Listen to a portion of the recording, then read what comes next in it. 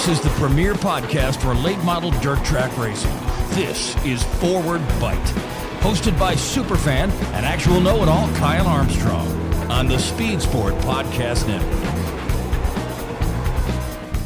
Welcome back to another edition of the Forward Bite Podcast. This is episode number 21. I'm Kyle Armstrong, and today we're joined in studio by a very special guest, David and Ashley Stremme of Lethal Chassis. David, he actually picked up a win at Bristol Friday night in his modified, so I thought it was perfect timing to get him on the show. We'd been kind of talking about, man, I want to get you on here one day, and he's so busy all the time, and he's taking time out of his busy day today to come by. So, David, I appreciate you coming on the show, and what's going on, man? Thank you. Well, we won Friday, stuck around through the weather and BS on race Sunday, and against his will. Against my will. I was ready to load up and go home just because. Yeah, but you couldn't have got out of the infield. No, we could have, because I had my your small rig was hauler. Outside, that's right. Yeah, so, and really it comes down to, so people, as we get into the show, you'll understand, we're moving, so there's just so much going on. I'm so busy. And anyways, we went in, so then we run Sunday. Well, when you look at just facts of dirt racing, okay, I've been at Bristol, so it's like, it was cool to win at Bristol, no doubt. But I've run thousands of laps there. So Saturday, weather forecast was not good. So you're either going to run into heavy, just hammer down hard on equipment, or you're going to be day racing Sunday, which we all know day racing isn't fun either. So that's why I was like, I'm not into it. So I'm not points racing or doing stuff. But so anyways, we got caught up in a wreck. It's just a racing deal. But now my car got tore up. We had to go and we got back last night, unloaded it.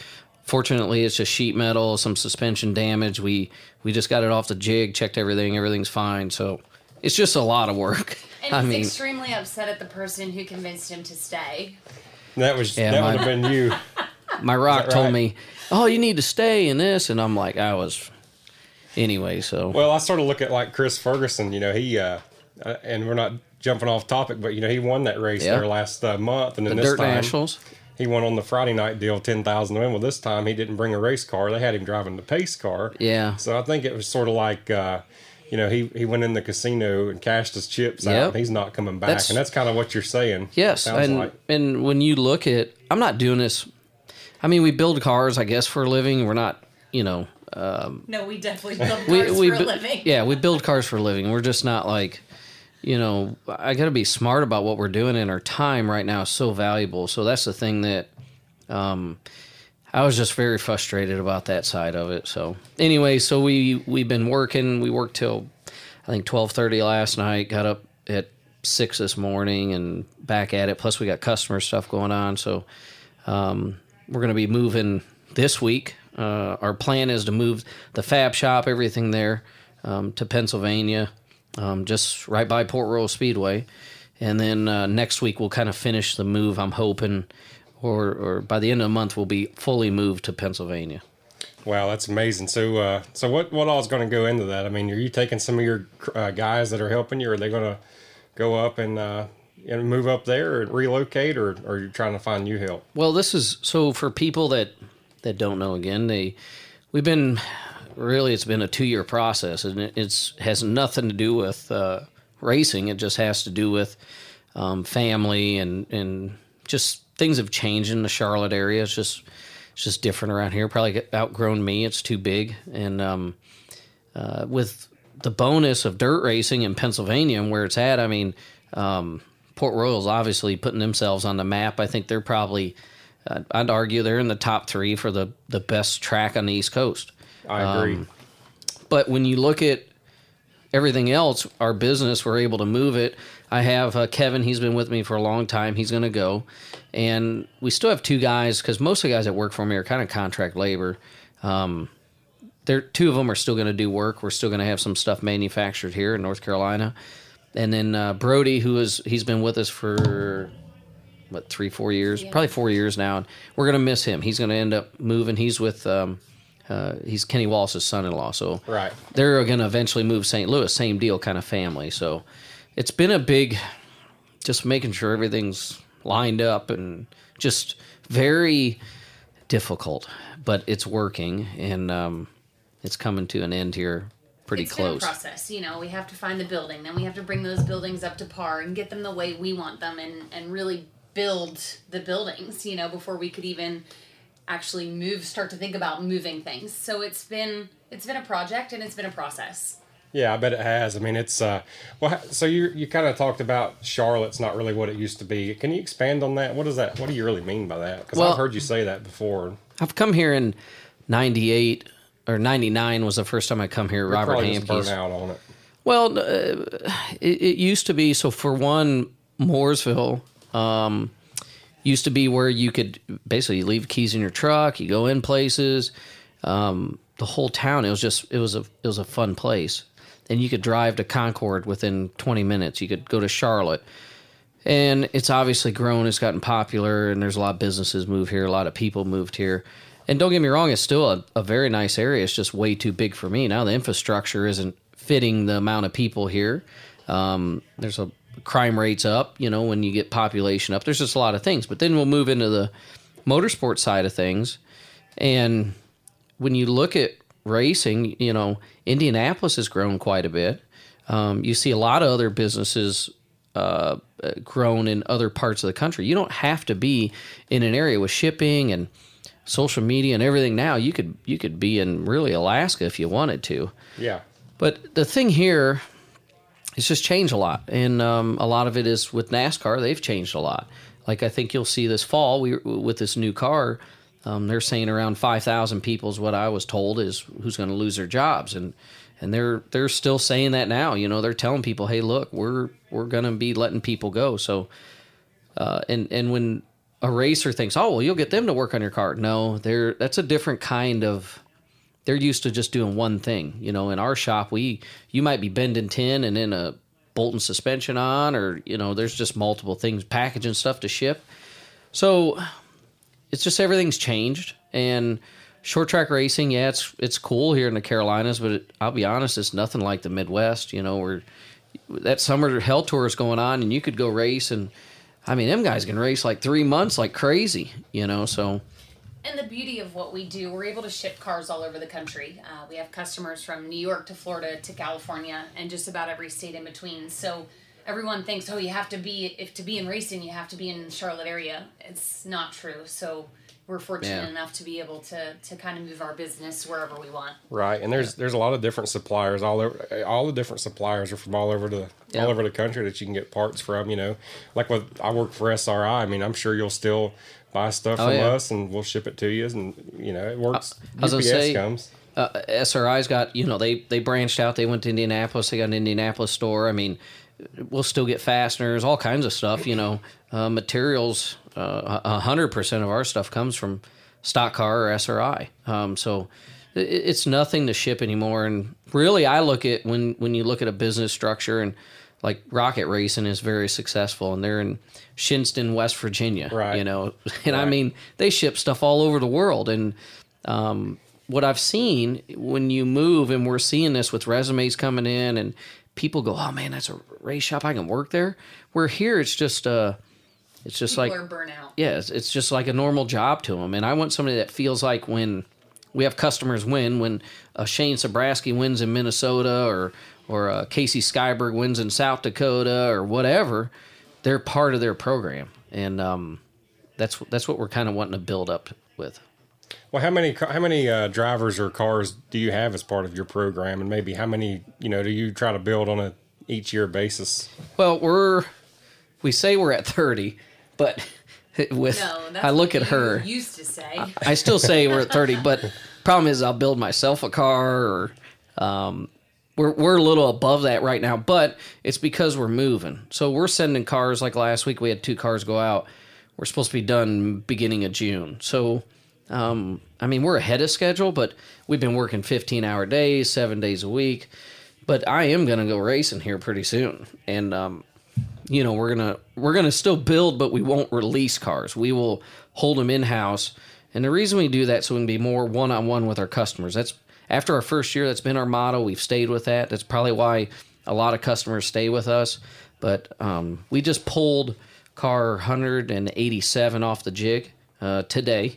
And, I think we've killed probably 2 of them went to the graveyard. So, I mean, it's a lot of cars out there that we keep seeing our part supply. We have to increase and keep going. But we've had model changes, some different stuff. And we still had, I think, this Aaron Johnson. He's out of Minnesota. He's won the championship, IMCA state championship 2 years in a row. Run second at Dirt Nationals in an event. That car's got 340 nights on it. So that's a lot for a dirt car and still be competitive. So it says a lot about our brand, I feel. Yeah, no doubt. And it's not only that you just build IMCA or UMP cars, but IMCA too. Like I got to go out to Boone Super Nationals last year, and I'm sure you've been to that, and that was a cool event. Actually, Ricky Thornton Jr. won in your car. Yeah, I thought that was neat. So we had him in a car. We had Todd Shute. He run like 5th, I think, or something. I think we had like 3 cars out there, but we send Wasota cars, USMTS, USRA, don't matter. They're, we kind of have them all over, and that helped through this whole pandemic because really we never stopped. All our customers, a lot of them were still racing, some weren't, but and we were already booked, through the pandemic at that point before it even started. Yeah. So we were very blessed that, we already had cars on order that needed to be put together anyhow. Yeah, so it's just been, we're just busy, and that's what our advertising is cars in Victory Lane. I agree, yeah. And you put yours in Victory Lane Friday. I meant to touch on that before we get too far into the show. So you won that race up there on Friday at Bristol, and like you said, you've ran a lot of races at Bristol, but how special was it to put your car, your pride and joy there in Victory Lane with, and actually you were the class of the field. You were checked out. Yeah, we were pretty good. Like I said, I got a few laps around there. And not just there, Winchester, Salem. Now I've won at all 3 really high bank tracks. I got second at I-70, so it was really cool. But it was very neat. It was probably more rewarding with just we haven't had a lot of time to spend on the car. So we just started working on it Wednesday. Brody and Kevin started getting it together, and I didn't feel like we were prepared 100%, and the car was. It was good right off the truck, and I think a lot of that just come with our experience there and what we knew we need to have. There was a lot of people had part failures. Luckily, none of our customers did. Everything was very solid, and Ryan Ayers, like he had a great run 3rd and 4th both nights. So I mean, we not just us, but a lot of our customers run well there. How many cars did you have at that race? Just that race? I don't know. Yeah. No. She's keeping up with it better than. I'm telling you, it's hard. She does good at that. Like speed weeks we had, what do we have? 32. Wow. Yeah. Yeah, I listened to one of your interviews, and I remember you saying that, and that blew my mind that you've got that many cars, and there's no way you're building that many, each year, but that just tells the longevity of these people can buy this chassis, and it's still good. Yeah, we had. I'm trying to think of the oldest car we had there. It was probably 2 years old.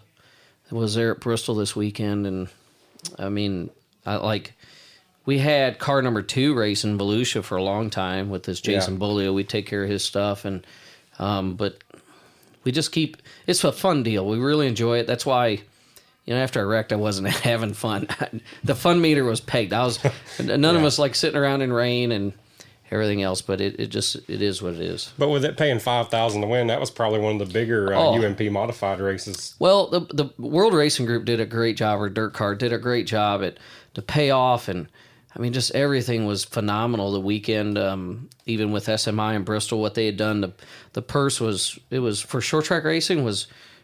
I mean, you probably won't hear too many people say this. It's probably too much, to tell you the truth. For our cars, I felt like $5,000 should have been for, the Saturday show, and Monday should have been like, $2,500, $3,000. So, but it's Bristol. But Bristol, it is baby. Bristol. So yeah. it was really cool what they did.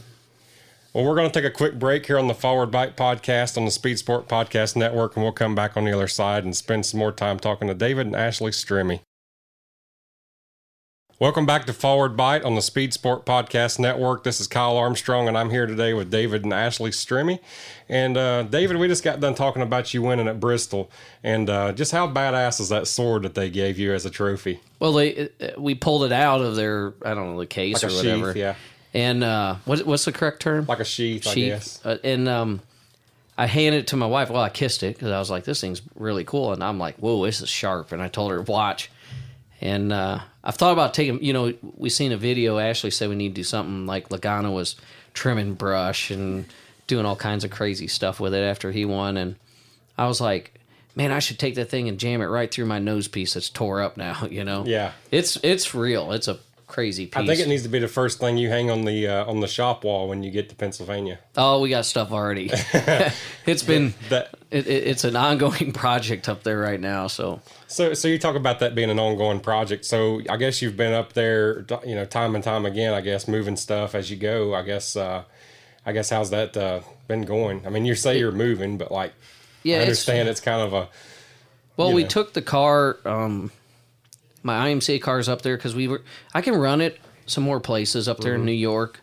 And then we've been taking what equipment we can, but it was mainly trying to get the main shop done because now my cars will be separate from the main building where if you walk in our shop now, everything's together. So it's kind of a pain at times.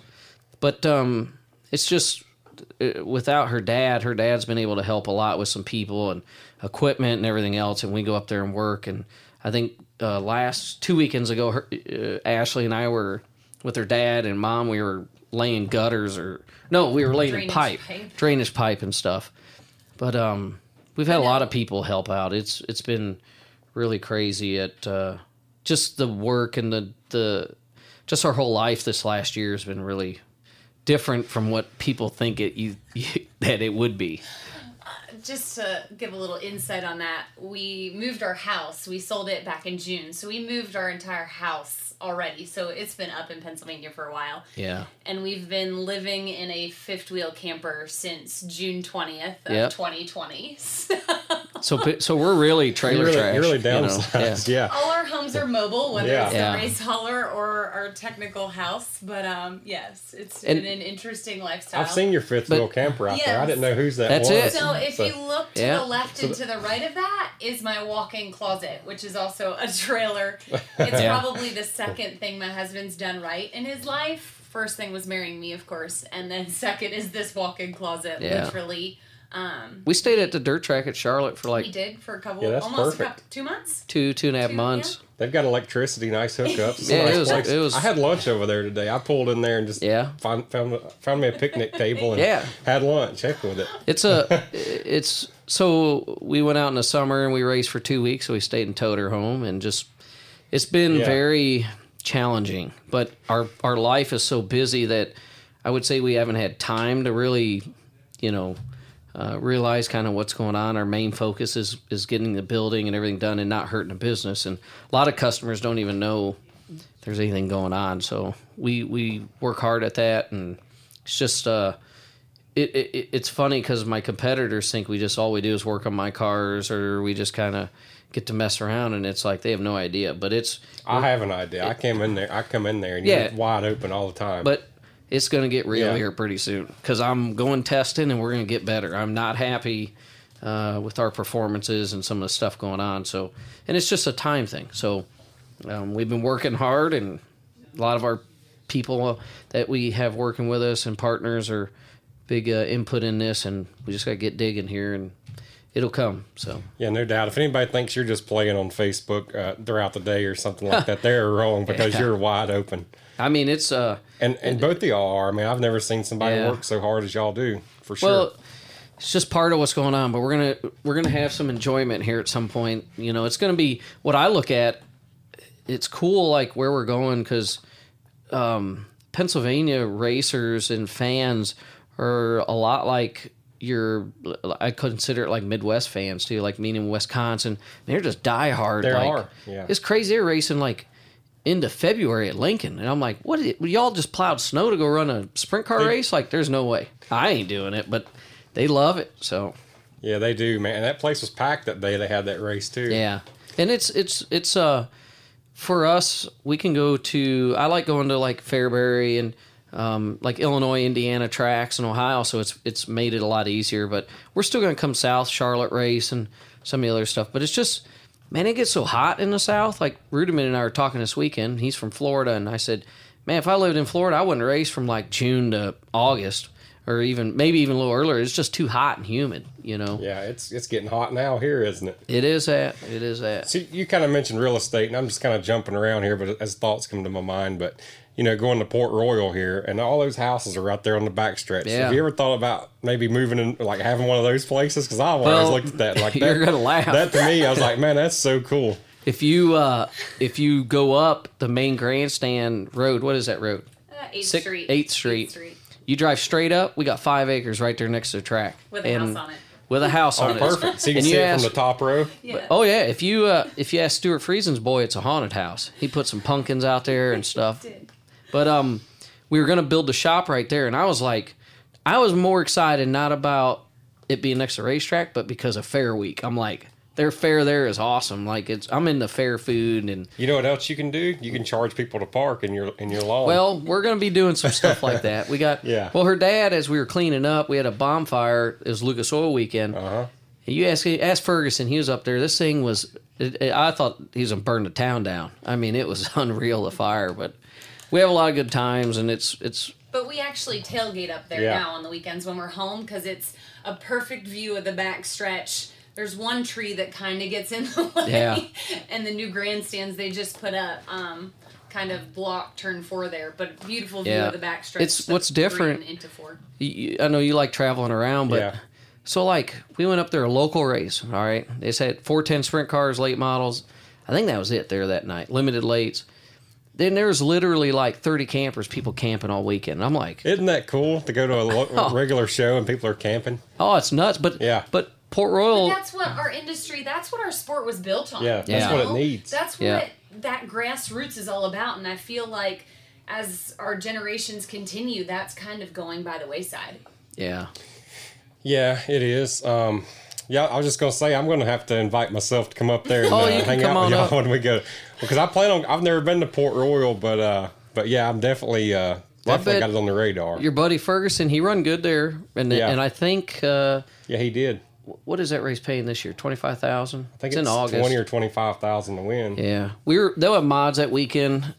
We were leading, broke a rocker arm, and Ryan Ayers won. Ryan Ayers had a brand new car, and he won. So I'm sure they'll be back up. They liked it up there, and there's a lot of little areas that are really cool up there that we definitely want to show people. And it's cool to see how much the industry up there is embracing modifieds, because modifieds aren't big once you get to the Northeast, you get the big block modifieds, but our style modifieds are not huge in that area. And it's cool to see them really embracing us and seeing guys reach out to us going, hey, we know you're moving.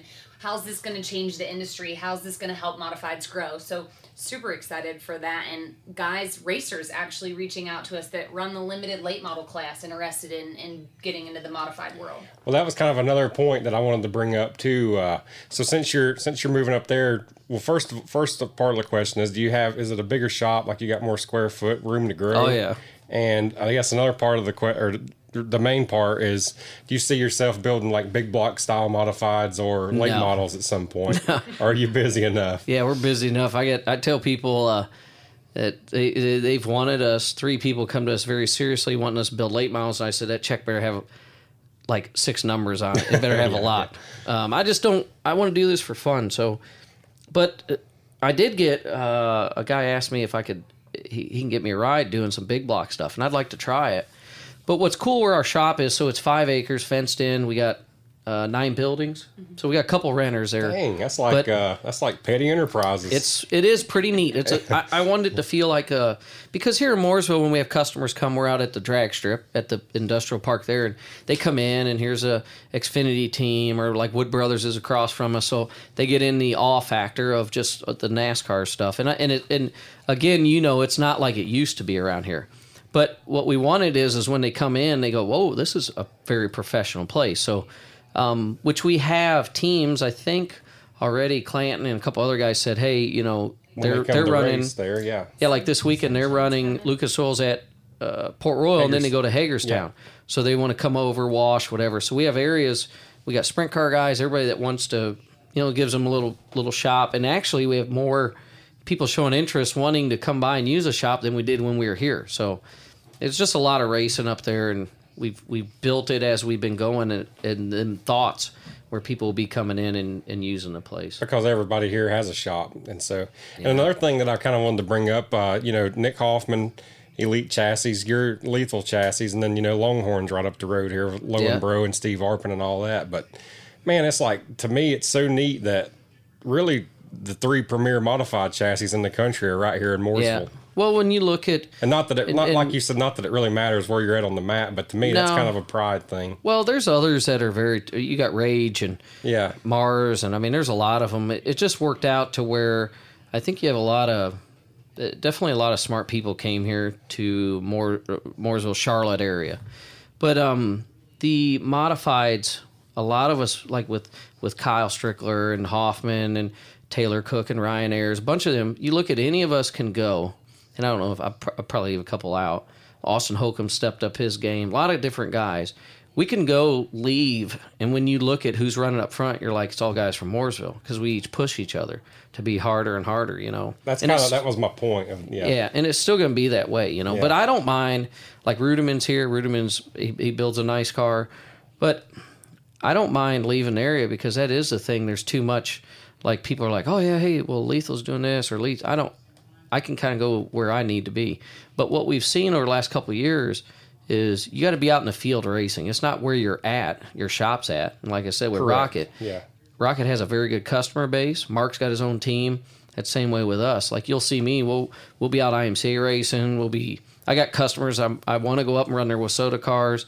We go generally UMP racing. But that is what makes your company better is when you're out in the field running and having that relationship with customers. So that's what we really work on.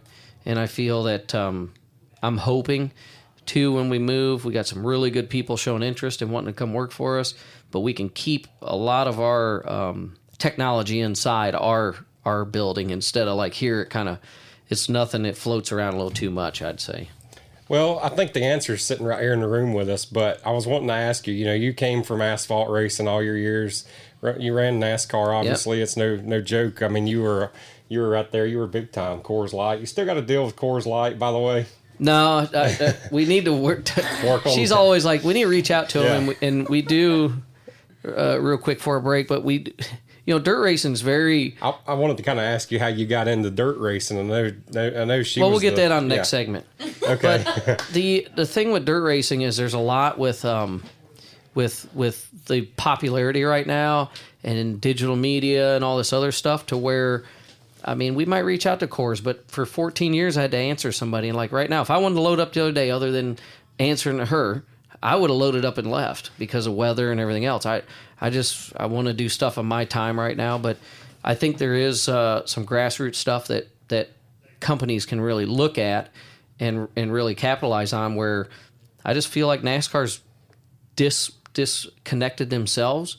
They're trying to reconnect themselves with short track people, but I don't see it. I think they're just the higher ups. Look, they want to go race. Don't go hang out Chili Bowl. Okay, Chili Bowl's kind of turned commercial to me. You come and hang out with a week. Let's go run 4 nights of Hell Tour, and I'll show you some stuff. That's exactly right. I agree. I mean, take them down here to Cherokee on a regular night, and you'll see some stuff. So, I mean, that's kind of what I think of some of the corporate sponsors, and they do have benefits with that. Yeah, exactly. Yeah, this it's sort of like this podcast. It's sort of going on. NASCAR is kind of helping us with it, and Speed Sport's pushing it. So it's like you're saying, they're kind of trying to get into this grassroots thing, and it's neat to see, especially that they picked me to do it because I've never. Yeah, they're going to push hard though, but they can't push too hard because they'll push away. And I've seen that. I remember I got scolded when I went to Elko, Minnesota. It was me, Yaley, and Boyer. And we go to Elko, Minnesota, run a short track race, and we get scolded to go run a race. They say, "Oh no, you make your money on Sundays." Now all of a sudden they want you to go short track racing. Exactly. Yeah, that's a whole different gear change that we or direction change that we're seeing now, and we'll talk about that on the other side of the break. We're going to take another quick break, and we'll come back and talk more with David and Ashley Stremme. This is the Forward Bite Podcast on the Speed Sport Podcast Network. Welcome back to the Forward Bite Podcast. We're still here with David and Ashley Stremme.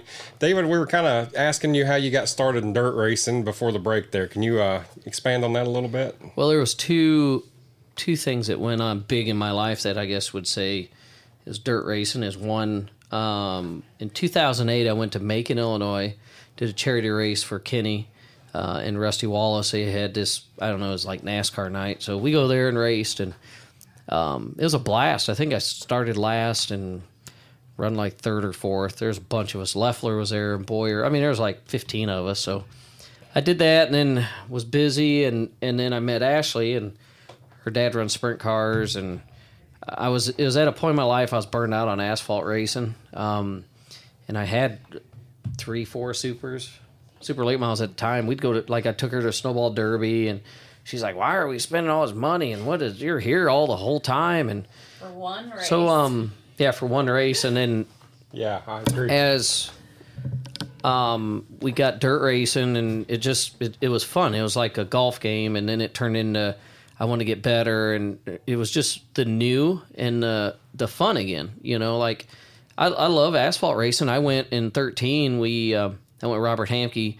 I had my own car. He had actually Daniel Hamrick in his, and we were getting ready for a cars race or pass race or something, and they practiced day 4. We practiced, and we were really fast, and I loaded up and left, and Robert's like, what are you leaving for? I said, because I don't want to be here again all day. It's just too much.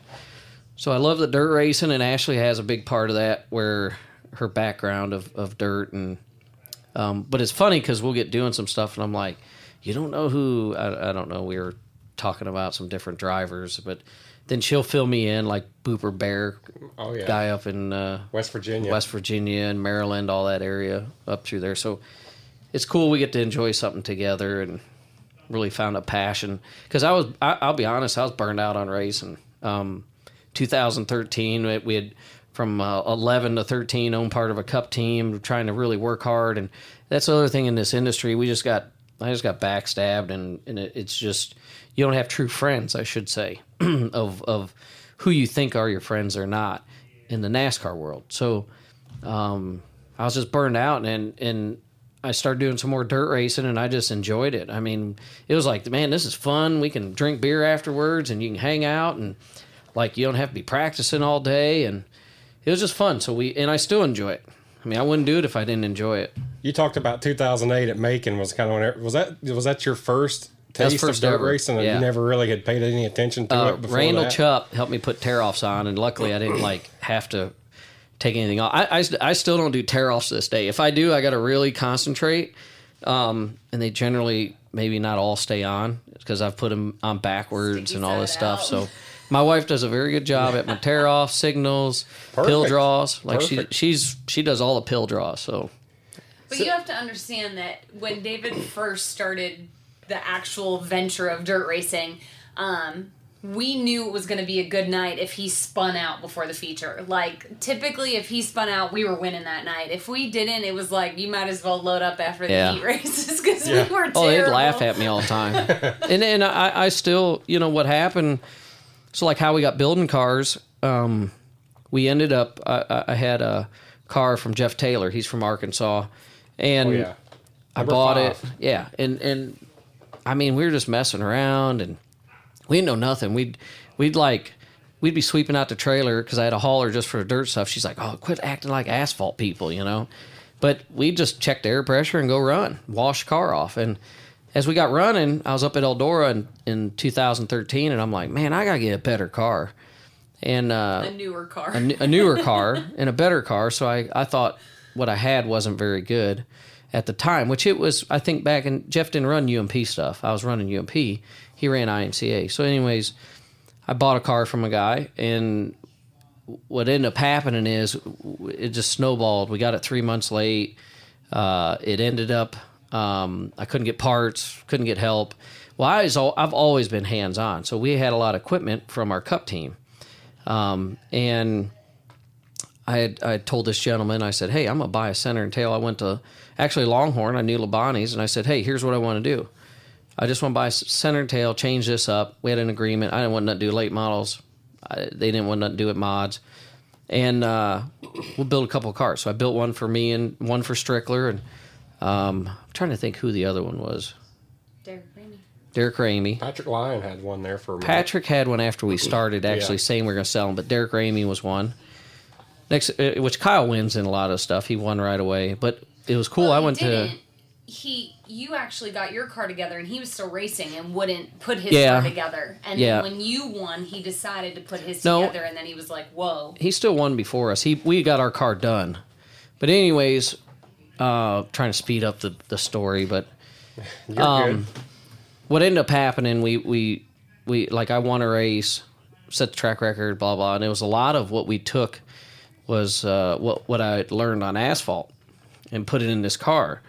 And we got like 16, when we turned it into a business, we got like 16, 17 center and tails from Longhorn. And then they had change of management and they thought they were going to build a mod. And some of it was the consistency of the car. I was just very picky at our cars. And so we just started building the whole thing. And that's where it kind of went. And we've seen where we feel our brand. It's like Mark Richards when you talk to him. And I love getting to talk to Mark, and I point this out all the time. Rocket Race Cars started, he was buying Bullet and Howe cars, and they couldn't feed his demand, so he just said, heck with it. And some of it was his own ideas. And that's what everybody, like Ed Howe, to me, is the innovator of the actual fabricated race car. Him and Larry Shaw and some of them guys. So, but anyways, so we start building cars, and we put a limit on it, and we've been able to build it every year. And we've had some really great drivers in our cars, and built great relationships with people, and I mean our customers are, we couldn't do it without them. Our customers are family. I think that's one thing that when we started this deal, we wanted them to feel like they were a part of something, and we wanted to be a part of their program too. So our customers are our family. I am the mother hen when we're at a racetrack and something goes wrong with one of our customers. Like, you better believe I'm down at official going, what's going on? This guy's our guy too. So their success is just as important because they're what create our success. Yeah, I get more excited over customers winning than I do. Just because there's more enjoyment, especially guys that haven't really, won a lot, and we get to help them, but turning people's programs around. Yeah, and that's where the whole program started, because I couldn't get service and couldn't get help, and that's what we really base ours on. So as we've gone on, and that's where everybody starts somewhere, and it's not like we come up with this big magical piece, but our process, I feel, is there's nobody else that does it like us. We use all, like, take for instance, we use Plymouth Pro Moly is what we use. I'm very particular on the type of tubing we're using, brands. That's what my car we just wrecked hard at Bristol. Thing sat in a jig, everything's fine. I mean, we've had guys flip them over, put them in a jig, they're fine, So a lot has to do with our partners. We don't whore ourselves out to one brand. We make sure that, hey, we use like Weir's, Sweet Manufacturing. We use top-notch stuff. I'm not going to just use this brand because we can make more money on it. I mean, I've told some guys they can pack sand. I don't care. They've been wanting us to use their product, and I'm like, I don't care how much free stuff you give me. I want the best stuff on the market. So we feel like that's where we're different than a lot of others. That speaks volumes to me. Ashley, you had a thought? Oh, yeah, when we were talking about our customers, I was just going to mention Chris Morris. Really cool story. Chris came to us. He's a paraplegic. So he needed a different structured race car, something that he would be able to easily get in and out of. And I think that's one of the coolest builds that we've done, just for the sheer fact that A, he trusted us, and then B, for a kid who never won a race in a modified, he won 6 or 7 races that year in our car the very first time he got it. So, that's what we pride ourselves in, is just seeing those guys grow and flourish. Yeah, when people look at Mark Richards and I were talking about this weekend, it's, you take a guy that their program's not very good, or they're kind of okay, and then you elevate them. And nothing against like Thornton or Strickler or anything else. They'll win in anything. But what I feel separates our program, like Thornton went and won Boone, then he went right around, got another car, went and won at Batesville. All he did was put his motor and tranny in it, and then he drove Batesville and he won. But he said, if I had your cars, even though I've won in others, he said, I'd have won a lot more. And I think it's the support, the technical side of things. So, and he's one of the best, to hear him say that. Yeah, and that's what, there's guys that probably, I would hope to think never would have won a race, and we've been able to help them win a race. There's a gentleman, this Larry Mott, he's like, I think he's in his late 60s, and he won down at Florida, and I mean, just won his first skater at 60-some years old, awesome. and it was just, for him, it was incredible. Yeah. So we just, there's a lot of things we try to do, but I feel when you look at brands, there's only like one Barry Wright in dirt racing. There's one Mark Richards, or there's just one Robert Hamke. So, I mean, that's where we just got to keep working, but I'm able to surround myself with very smart people, and that's what helps our whole program. It's not just myself. We really try to be a sponge and use everybody around us to get better. I know this may be too early to really ask you that, but you mentioned Robert Hamke and Barry Wright, and all those guys are legends. And in fact, Robert Hamke passed away last year. We lost him. We could spend hours talking about Robert Hamke stories, but I guess what I wanted to ask you there on that thought was, how do you really see your legacy, as to be remembered? And I know that's a long thought. But I mean, you're one of those guys now too, building the race cars, and you're David Stremme. Well, what's funny is these guys, as we were going to Bristol on dirt, and Mark Richards was one of them. We were talking, and I had to remind him that I've won the Winchester 400 and won an ASA race at Salem, and I even forget. I look back and I'm like, oh man, well, I did do that. That was like a lifetime ago, wasn't it? Yeah. It's always like I remember the stuff that's not, like we were at Bristol and I'm like, man, we were running so good here in a cup race. We should have run like 5th, and the radio went out and we didn't pit at the end, and it was a mess. But I don't know. I don't look at a legacy, and I don't think any of them guys did either. I don't think they do. They look at winning races and trying to run up front and just staying on that edge. When I get to where I'm not competitive and I'm burned out, I'll just be done. And that's where I was at on the asphalt side. I still help guys and enjoy it, but and I got some calls to go to do the Bristol dirt race or do a truck race here, and I'm like, I don't care. I'm not in it. Now we did get to go do the SRX test. That was really cool. Ray asked myself and Kenny Schrader to go do the testing, so we're kind of like the Dave Marcus, Jim Sauter, where we'll get the cars all ready, and then the 14 drivers will come in and they go race. So that's really cool to get to do, and just for a guy like Ray to ask you, I was like, it was really neat. That's neat. So how was that? So since you brought that up, how was that car? I know you guys tested it at Cherokee. So for a lot of people who don't know, the SRX will be on CBS, right. And they're going to grassroots track. So they're going to go to Stafford, then Knoxville, Eldora, Slinger, IRP, and then Nashville at the fairground. So they're going to have, I think, 14 drivers, maybe 16, and it's going to be kind of like IROC, but a lot of personalities. There's Tony Stewart, Tony Kanaan, Elio Castroneves to Willie T. Ribs. Right. Yeah. Then there's a guy like Doug Colby that runs the tour stuff. Cody Swanson's even in there now. Cody Swanson. There's a lot of guys. Guy that wins Slinger National is going to be in it.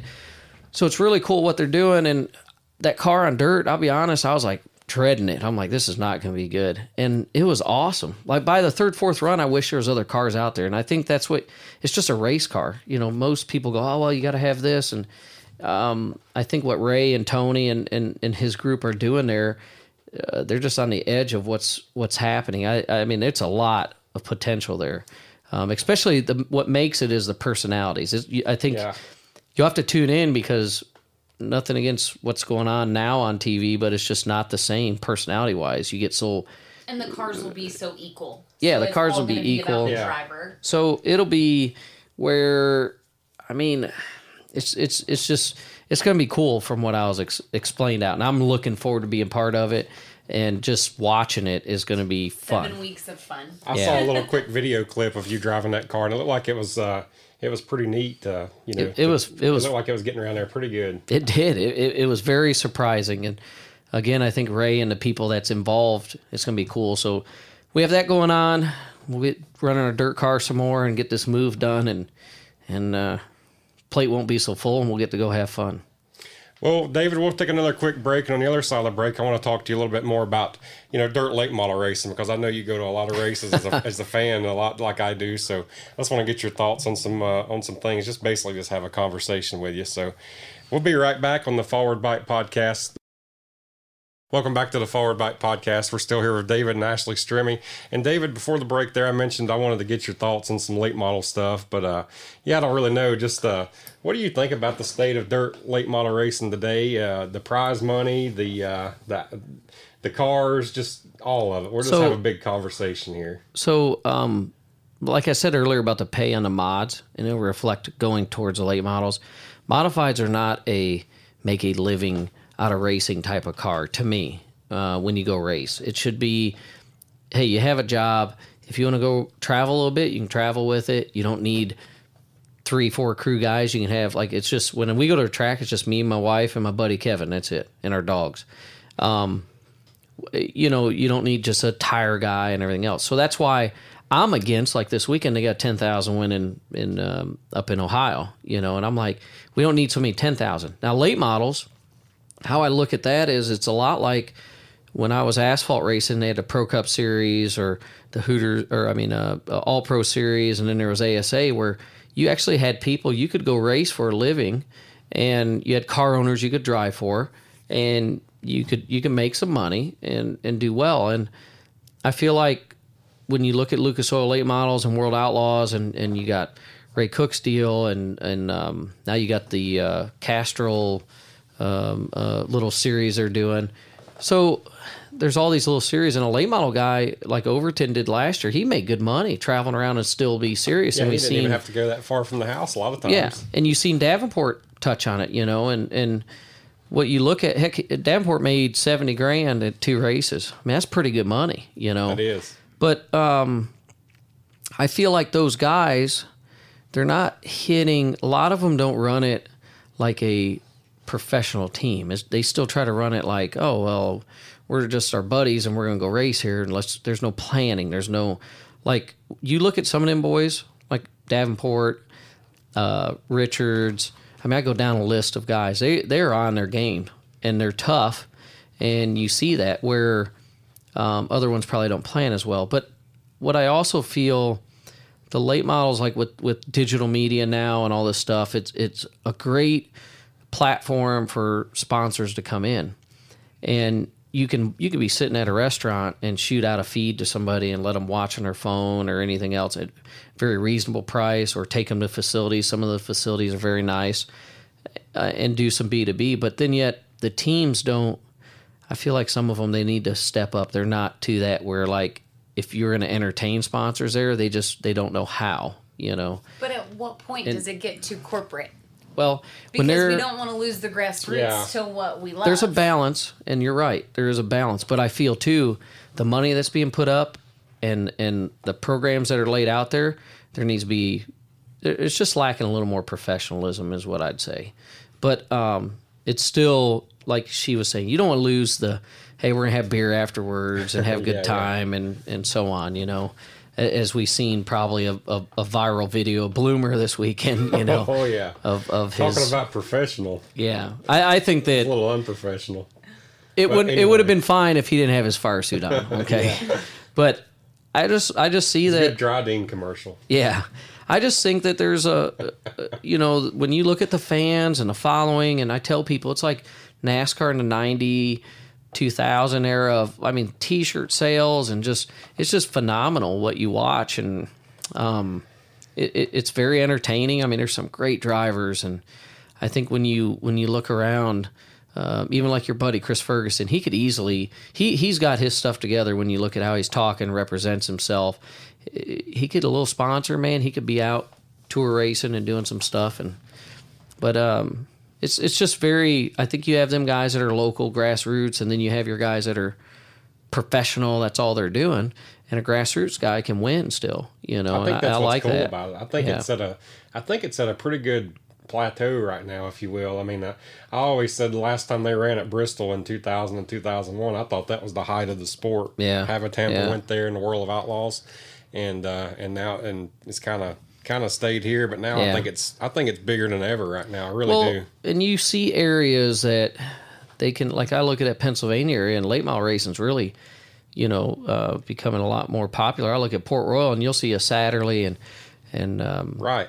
Saturday Ziegler cashes in every Saturday there. Yeah. Well, there's Ziegler. but Jeff Ziegler. Ryan won. Yeah, there's some locals Yoder. that are Dylan Yoder. There's a lot of them that are tough. So Gary Stuhler races up there a whole lot. Yeah. Then you go to Illinois. You got Fagers. You got there's heavy hitters Pierce, in all these regions. But I think that it's at a very crucial point too, because if the sanctioning bodies and everybody, they got to keep that kind of them the big spenders in line a little bit to keep the grassroots guys coming. And that's one of the things that, as we're building our cars and doing stuff, I look at, all right, a guy that has a 9-to-5 job, we got to make it simple for him. We got to make it affordable, and try to look at probably the big picture of auto racing, because if we don't have people in the stands or cars there, none of us, I mean, what are you going to do? Go fishing? I'm not.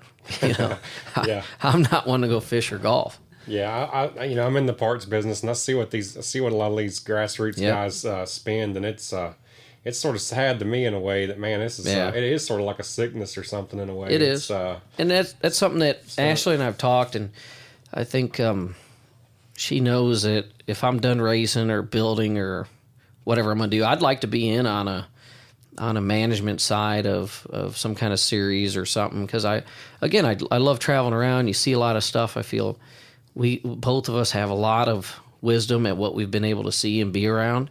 But and actually, a couple of years ago, race director was up at World Outlaws, and I'm like, man, I'd like to do it, just because I think there's a lot of things that could be real simple that could be brought to place. But Casey and them are doing a great job, and same with, if you've seen Francis go over to Lucas Oil. So late models are very healthy. That's interesting to hear you say that. Yeah, Steve Francis, he's went over there and done an excellent job, I've thought, and so has Casey Schumann on the World of Outlaws side in their roles. Yep. I mean, I think bring a lot of professionalism to what they're doing.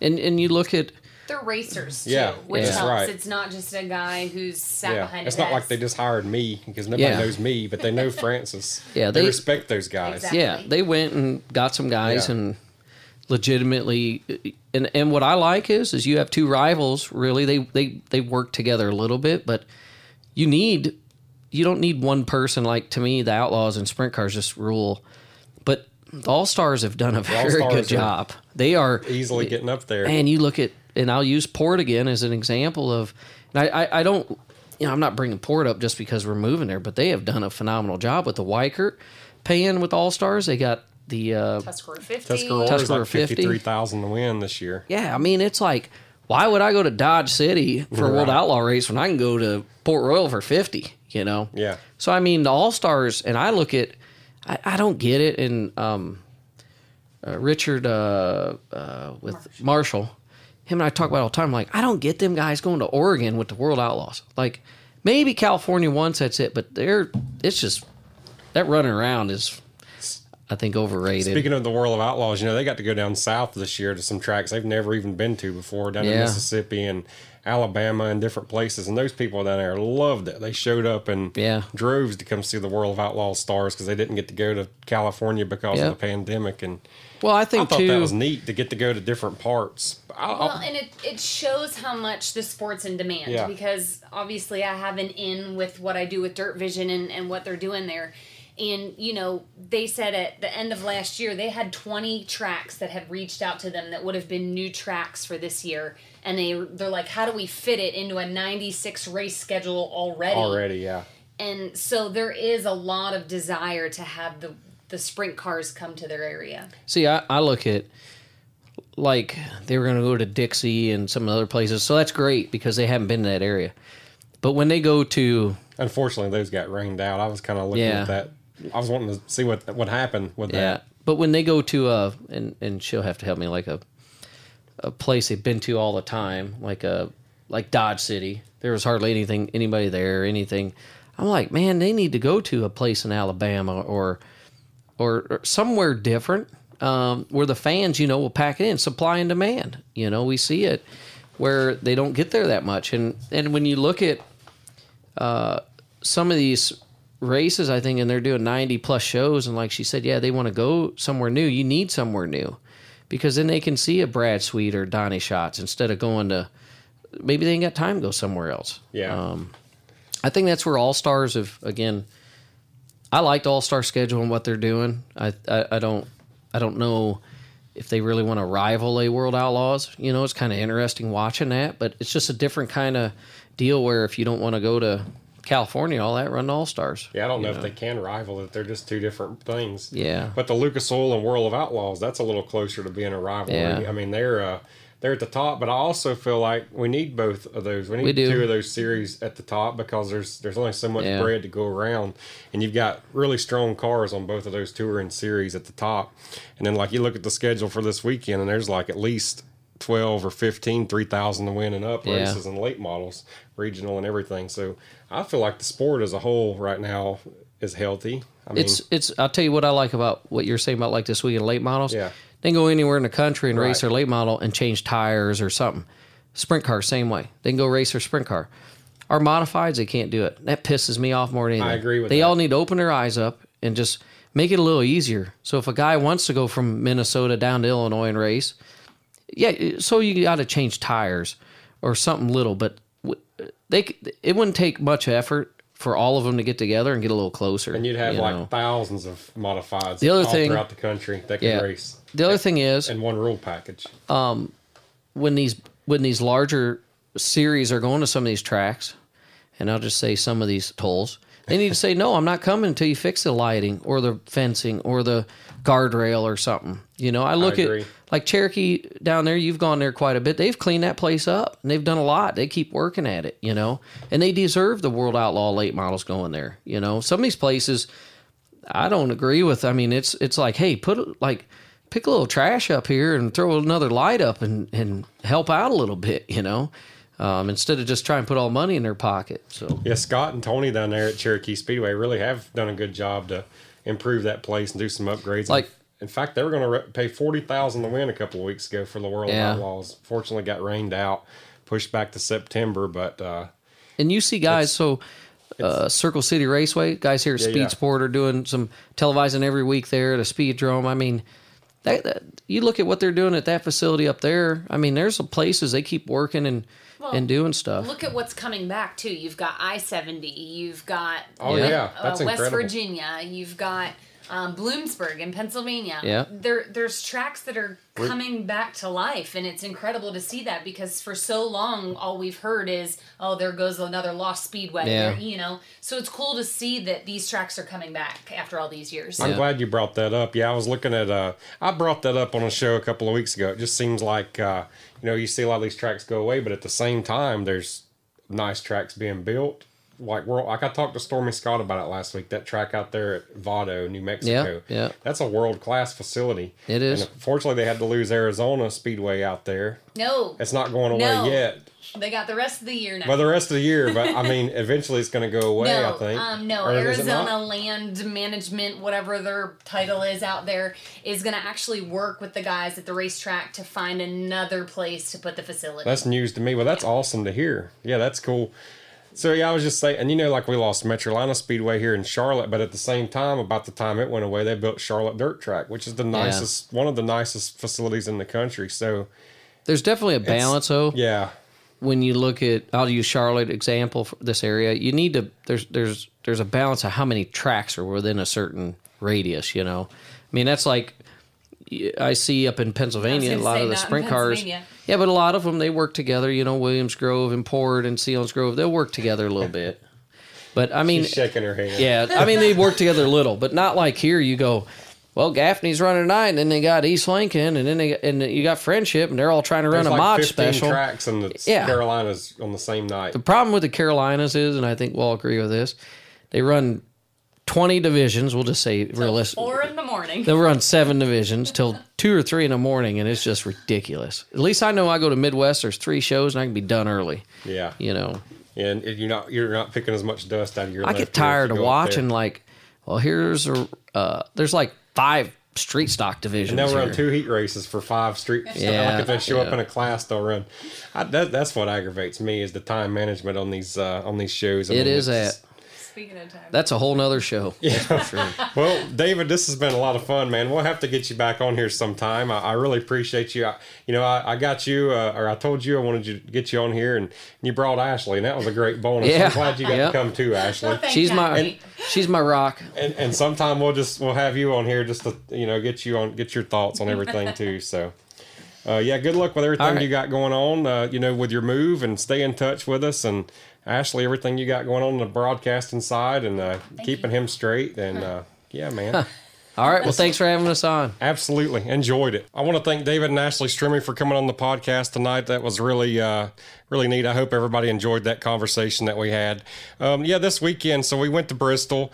I just wanted to kind of briefly touch on that. Man, I want to really thank the World of Outlaws and Bristol Motor Speedway for being so professional and treating the working media. We had a heck of a nice place there to work, and speaking of that, man, I got to get on the back of the pace truck yesterday. Chris Ferguson was driving, and I can't thank him enough for allowing me to get on the back of that pace truck and shoot the 4-wide salute. I took a pretty cool picture. I think it's going to be, I'm not tooting my own horn by any means, but I think it's going to be one of those pictures that'll be, I don't know, maybe famous one day or something. But it was a neat opportunity. It was one of the neatest days of my life to get to do that. And you can go check that picture out on the Forward Bite social media channels. I've shared it to all of them. So we're on Instagram, Facebook, and Twitter. And it was a great weekend at Bristol. David Stremme picked up the win there on Friday. Another show of Forward Bite Podcast is in the books for this week. I'm your host, Kyle Armstrong. We'll see you next week.